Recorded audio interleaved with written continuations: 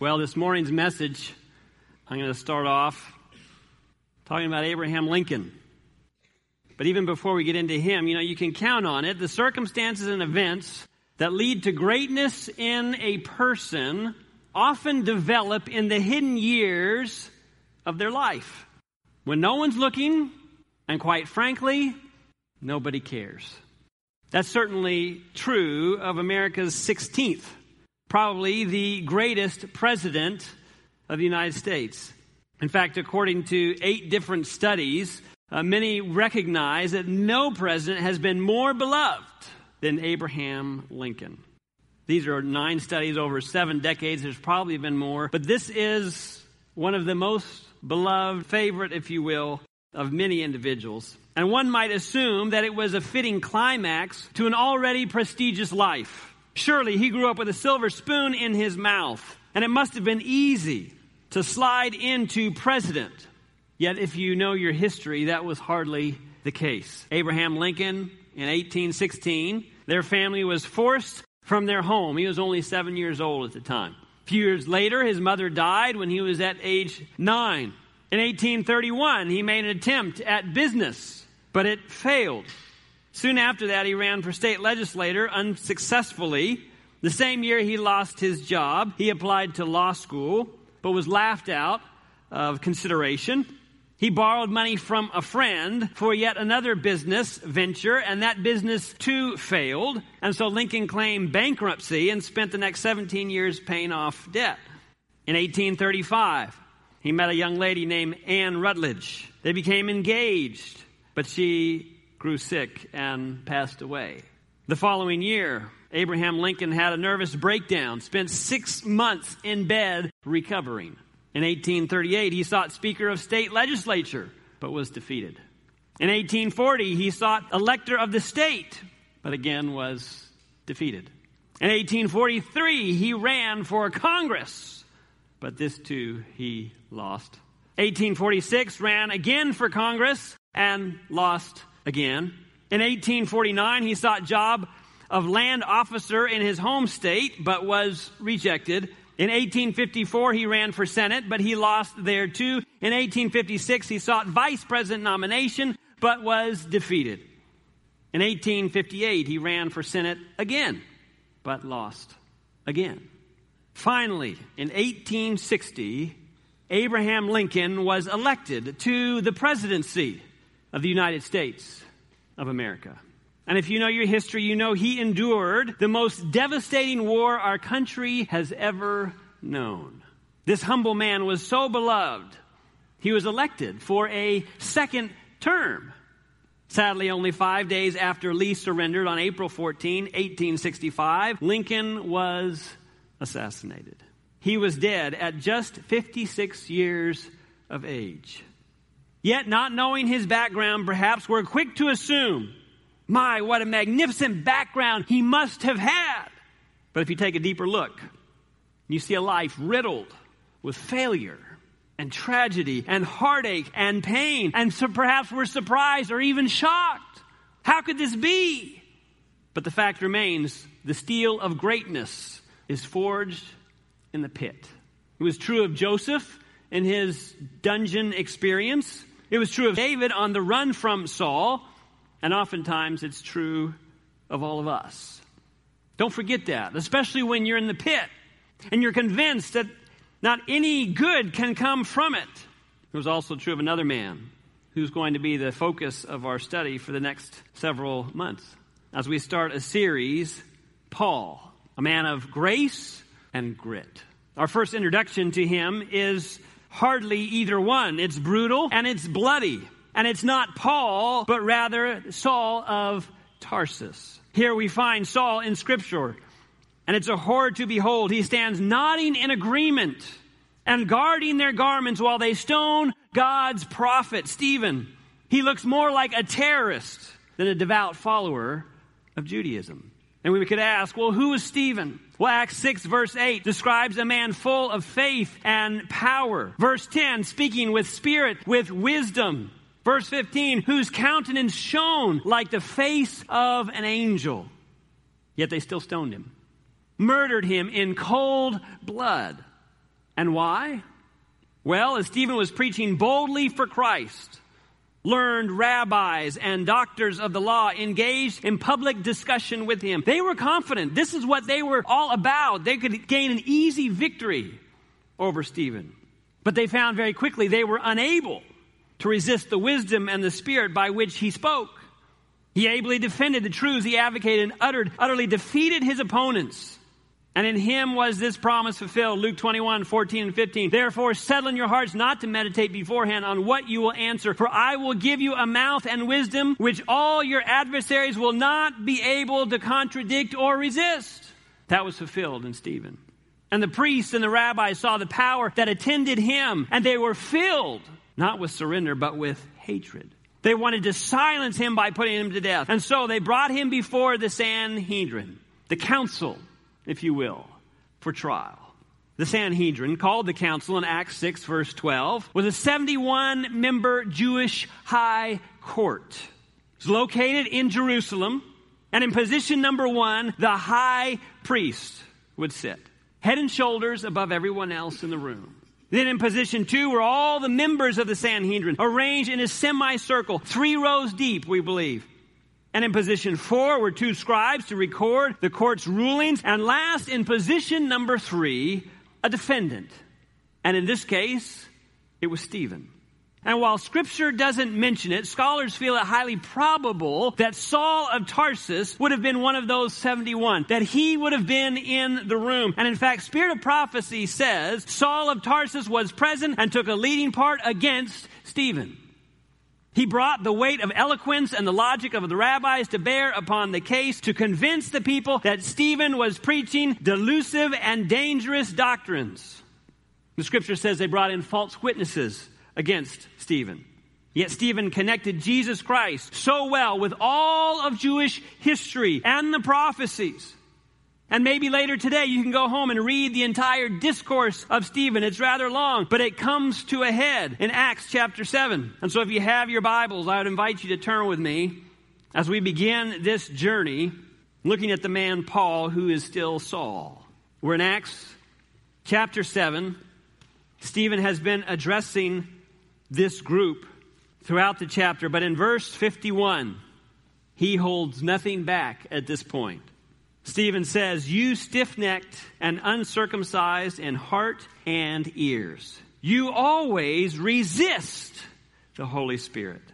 As your fathers did, so do you. Which of the prophets did your fathers not persecute?" Perhaps he's thinking of Isaiah or Jeremiah or Ezekiel. "And they killed those who foretold the coming of the just one, of whom you now have become the betrayers and murderers, who have received the law by the direction of angels and have not kept it." Verse 54, "When they heard these things, they were cut to the heart, and they gnashed at him with their teeth." Keep your finger there. We're going to come back to that. But just turn your Bibles, if you will, a few verses over to Acts chapter 2. We have the same phrase used by the same author. Acts chapter 2, verse 36. It is the day of Pentecost, is the context of Acts chapter 2. The Holy Spirit is being poured out. People are accusing them of being drunk. And Peter stands up and addresses the men of Judea and all who dwell in Jerusalem. And so Peter takes them through the Scriptures and prophecy and finally concludes. And in verse 36, he says, "Therefore all the house of Israel know assuredly that God has made this Jesus, whom you crucified, both Lord and Christ." Verse 37, "Now when they heard this, they were" what? "Cut to the heart." Same phrase, same expression. We just read it in chapter 7. Here it is again. But notice what they say in response to that. "They were cut to the heart and said to Peter and the rest of the apostles, 'Men and brethren, what shall we do?'" They're cut to the heart. They're convicted. And they're saying, "What should we do?" And they say, "Repent. Let every one of you be baptized in the name of Jesus Christ for the remission of sins, and you shall receive the gift of the Holy Spirit." But if we flip back to Acts chapter 7, verse 54, "And when they heard these things, they were cut to the heart, and they gnashed at him with their teeth. But he, being full of the Holy Spirit, gazed into heaven and saw the glory of God and Jesus standing at the right hand of God, and said, 'Look, I see the heavens open and the Son of Man standing at the right hand of God.' He's seen Jesus serving as our high priest." Verse 57, then they cried out with a loud voice, stopped their ears, and ran at him with one accord. It's not always necessarily good to be of one accord. It depends on what you're on one accord about. And notice that they are physically stopping their ears to keep truth from coming in. And then verse 58, and they cast him, Stephen, out of the city and stoned him. And the witnesses laid down their clothes at the feet of a young man named Saul. There he is. First mention. Verse 59, and they stoned Stephen as he was calling on God and saying, Lord Jesus, receive my spirit, just as Jesus did. Then verse 60, then he knelt down and cried out with a loud voice, Lord, do not charge them with this sin. And when he had said this, he fell asleep. Sounds a lot like, Father, forgive them. They know not what they do. This is none other than the author that we just read about here, standing guard over the clothes. You see him in the picture. The author of Romans, Corinthians, Philemon, Galatians, Philippians, Thessalonians, Ephesians, Colossians, Timothy, Titus, I believe Hebrews. And you would think the man loved the Savior from birth. Folks, it's not even close. He hated the name of Jesus. So much so, he became a self-avowed violent aggressor, persecuting and killing Christians in allegiance to the God of heaven. And shocking though it may seem, we must never forget the pit from which he came. Because the better we understand the darkness of his past, the more we understand his gratitude for grace. Yes, this is the introduction that Scripture gives us of this young man named Saul. He's not out running with his friends. He's not doing innocent things. He's standing guard over their clothing as they kill God's innocent prophet Samuel. Now we have to admit that his childhood was not marked by anger and violence.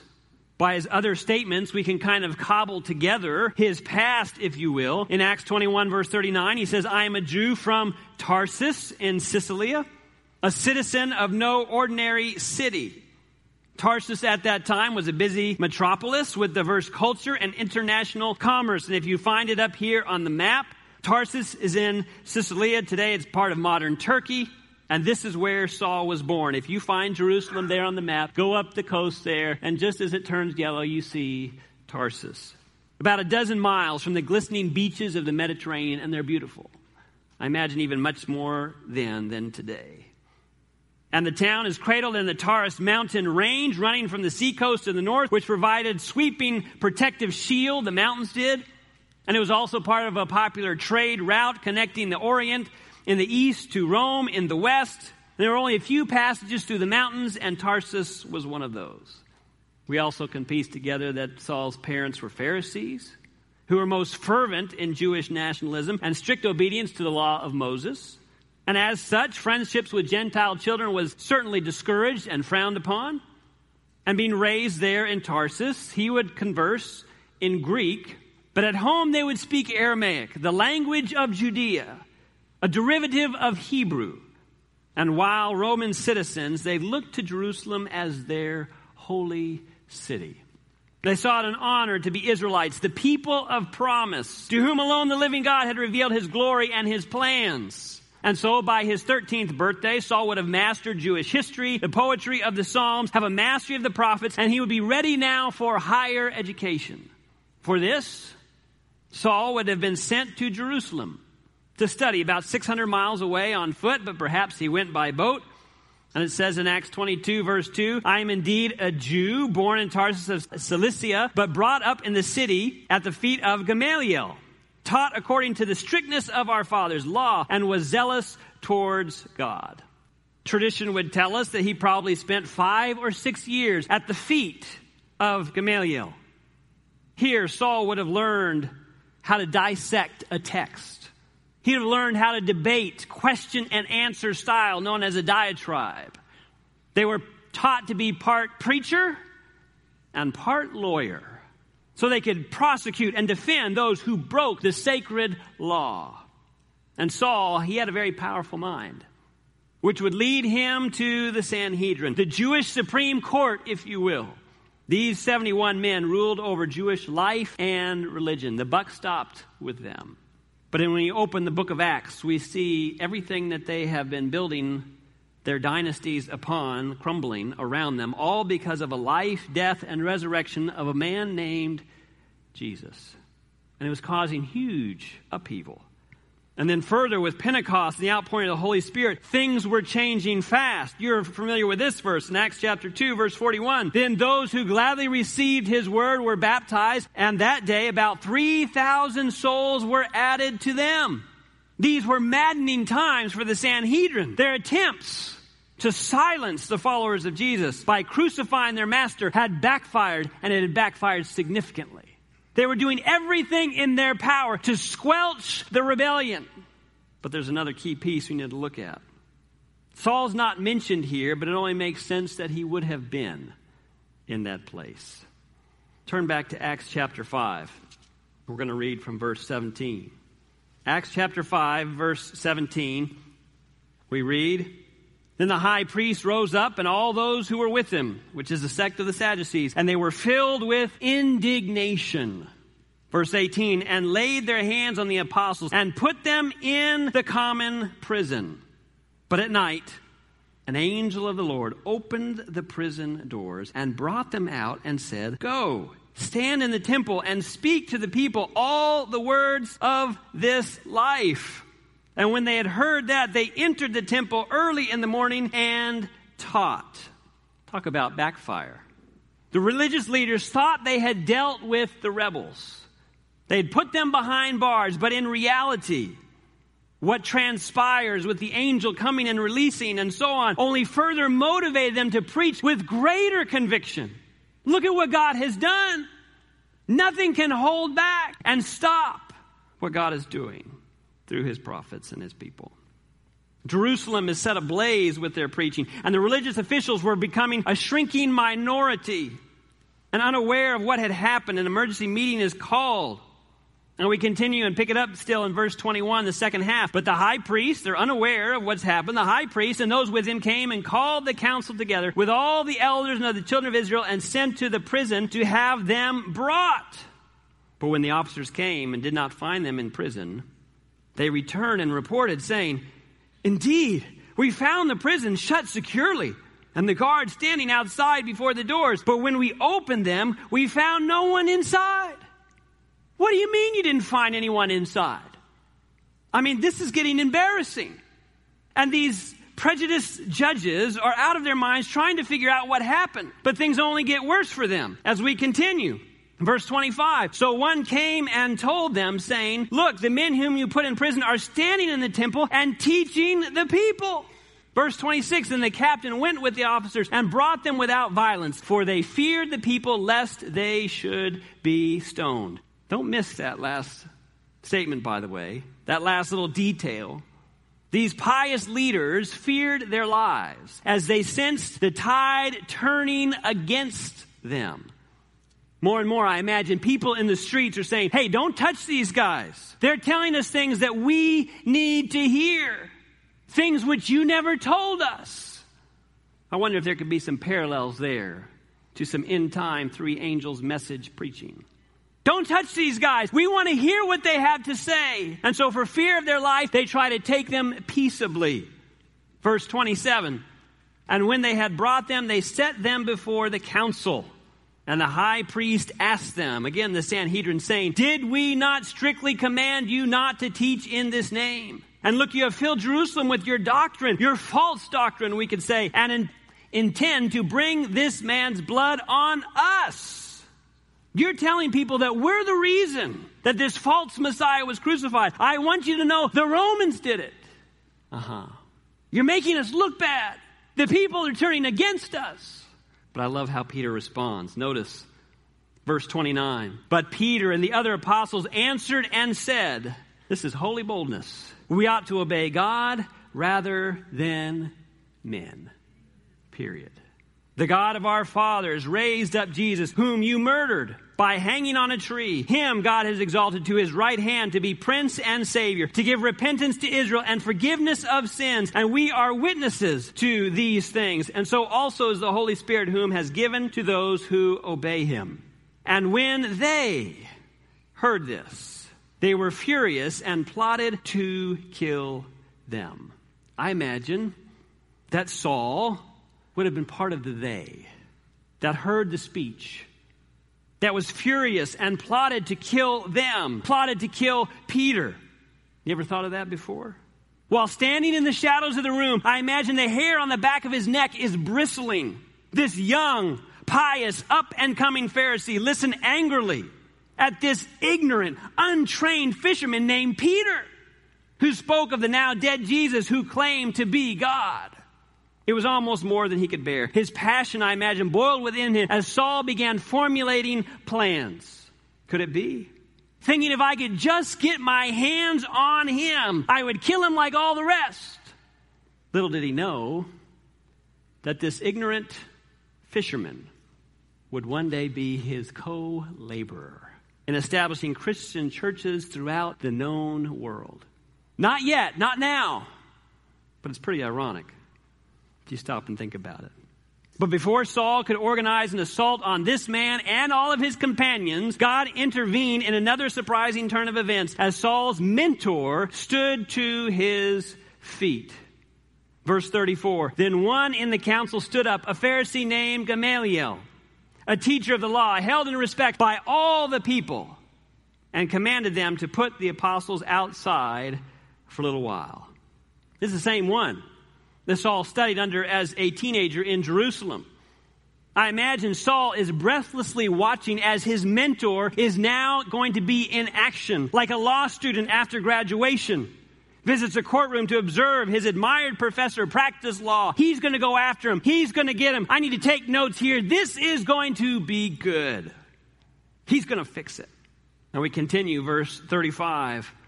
And he said to them, men of Israel, take heed to yourselves what you intend to do regarding these men. For some time ago, Thaddeus rose up, claiming to be somebody. A number of men, about 400, joined him. He was slain, and all who obeyed him were scattered and came to nothing. After this man, Judas of Galilee, rose up in the days of the census, and drew away many people after him. He also perished, and all who obeyed him were dispersed. And now I say to you, verse 38, keep away from these men and let them alone. For if this plan or this work is of men, it will come to nothing. But if it is of God, you cannot overthrow it, lest you even be found to fight against God. I imagine Saul was shocked in disbelief. Let them alone? Let them alone? This man was supposed to be the spokesman for Judaism and the law. Has Gamaliel lost his mind? I mean, has he just gone soft? What is this? Yet I imagine, despite his initial reactions, I imagine a seed was planted. A seed that would grow in Saul. You cannot fight against God. You can't fight against God. You can't fight against God? I believe through the intervention of God, Gamaliel becomes an unexpected ally, and Peter's life is spared. Keep that in mind next time you feel your situation is hopeless, by the way. God is still in control, silently and sovereignly working all things out according to his perfect plan. You cannot fight against God. And so wisely, the religious leaders took Gamaliel's advice. Verse 40, and they agreed with him, and when they had called for the apostles and beaten them, they commanded that they should not speak in the name of Jesus and let them go. This was a painful warning. I mean, when you get your skin stripped off your back, maybe you won't forget. We mean business. Back off was the message. Flogging was a terribly painful and humiliating torture. Yet here is where our respect for these men of God only intensifies. Look at their response here in verse 41 and 42. So they departed from the presence of the council, rejoicing that they were counted worthy to suffer shame for his name. When's the last time you did that? Thank you, Lord, for counting me worthy to suffer for your name, for your cause. And they're rejoicing. They've just been flogged. They have blood all across their backs. Praise the Lord. We were able to suffer in his name. And then verse 42, and daily in the temple and in every house, they did not cease teaching and preaching Jesus as the Christ. You cannot fight against God. I mean, this is incredible. It almost seems as if the blood on their backs has not yet dried and scabbed over, and they're back at it. They're preaching Jesus as the Christ. And Saul hated them for that. It was what drove him to more aggressive action against them, which he later admits. Acts 26, verse 10. This I also did in Jerusalem, and many of the saints I shut up in prison, having received authority from the chief priests. And when they were put to death, I cast my vote against them, Saul says. I hated those Christians.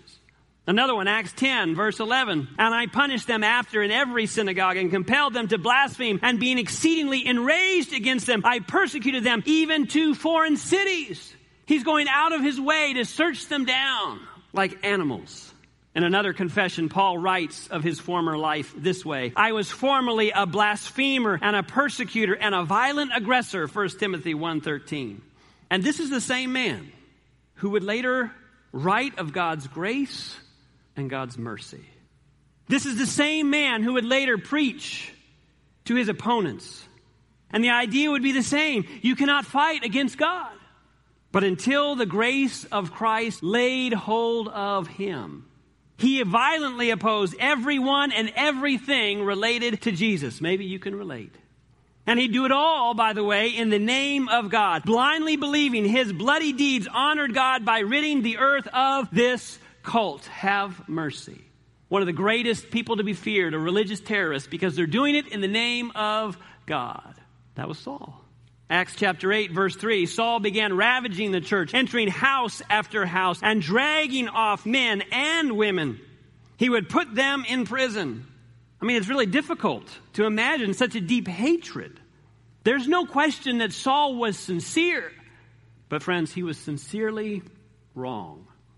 But for now, that's where we're going to leave Saul. But before we conclude, 3 observations about Paul, a man of grace and grit.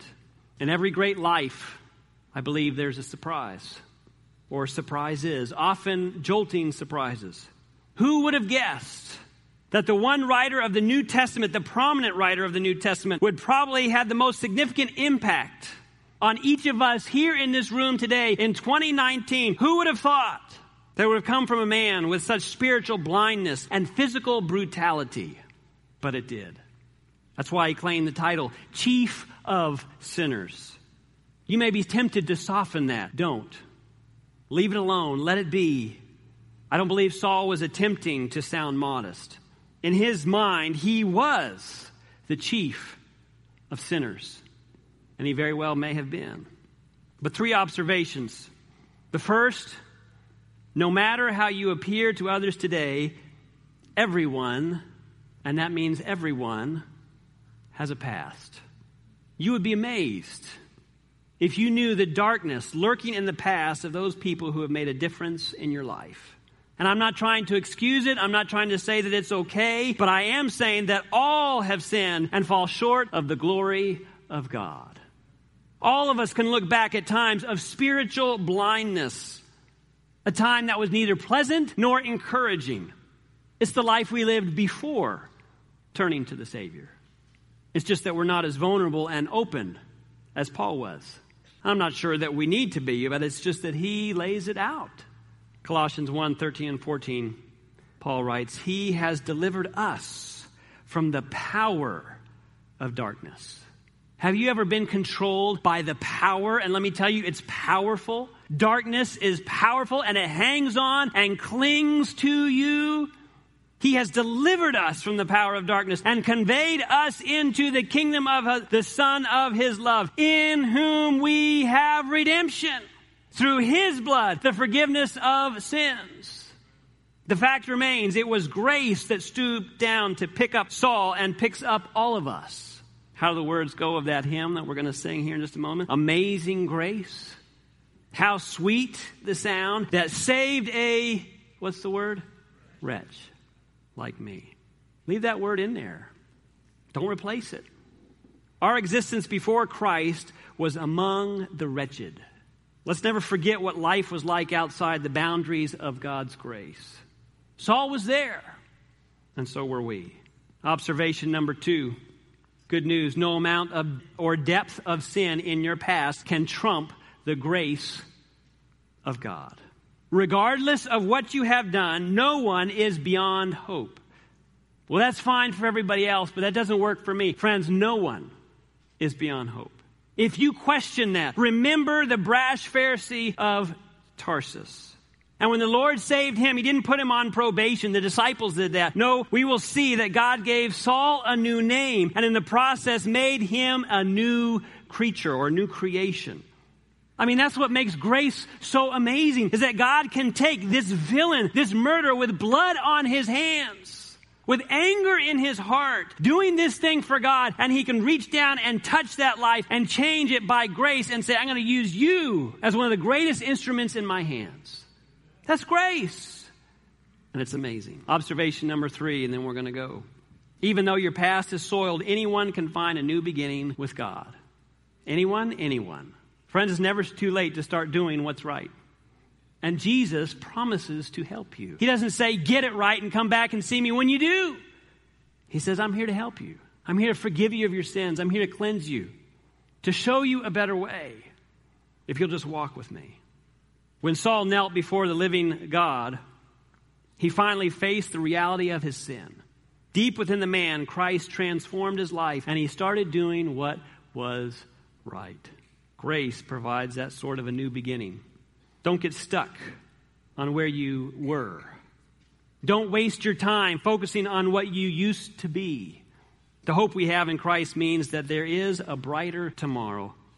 The sins are forgiven. The shame is wiped away. We're no longer chained to a deep, dark pit of the past.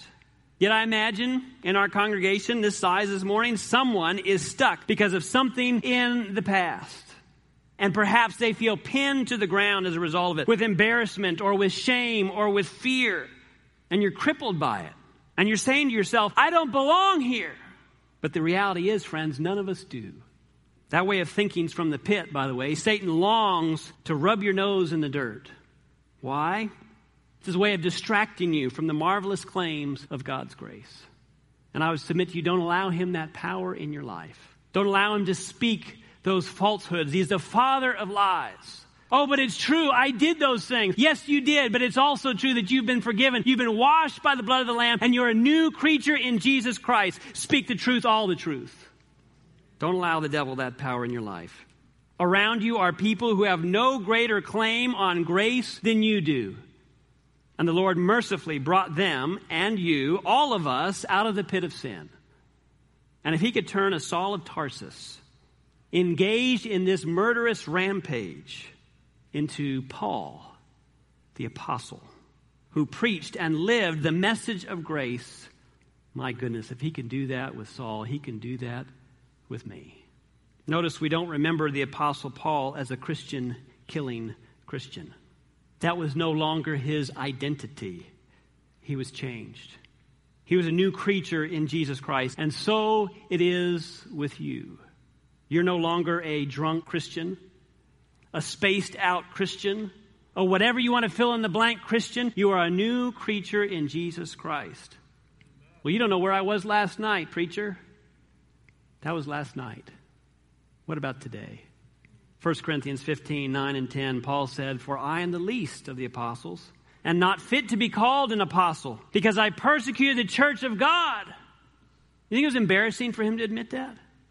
Was it shameful for him to have to face that time and time again? But he just says very plainly, but by the grace of God, I am what I am.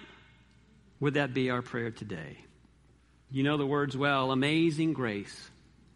How sweet the sound that saved a wretch like me. I once was lost, but now I'm found. Was blind, but now I see. 'Twas grace that taught my heart to fear, and grace my fears relieved. How precious did the grace appear the hour I first believed. Through many dangers, toils, and snares, I have already come. 'Tis grace has brought me safe thus far, and grace will lead me home. It's all there, isn't it?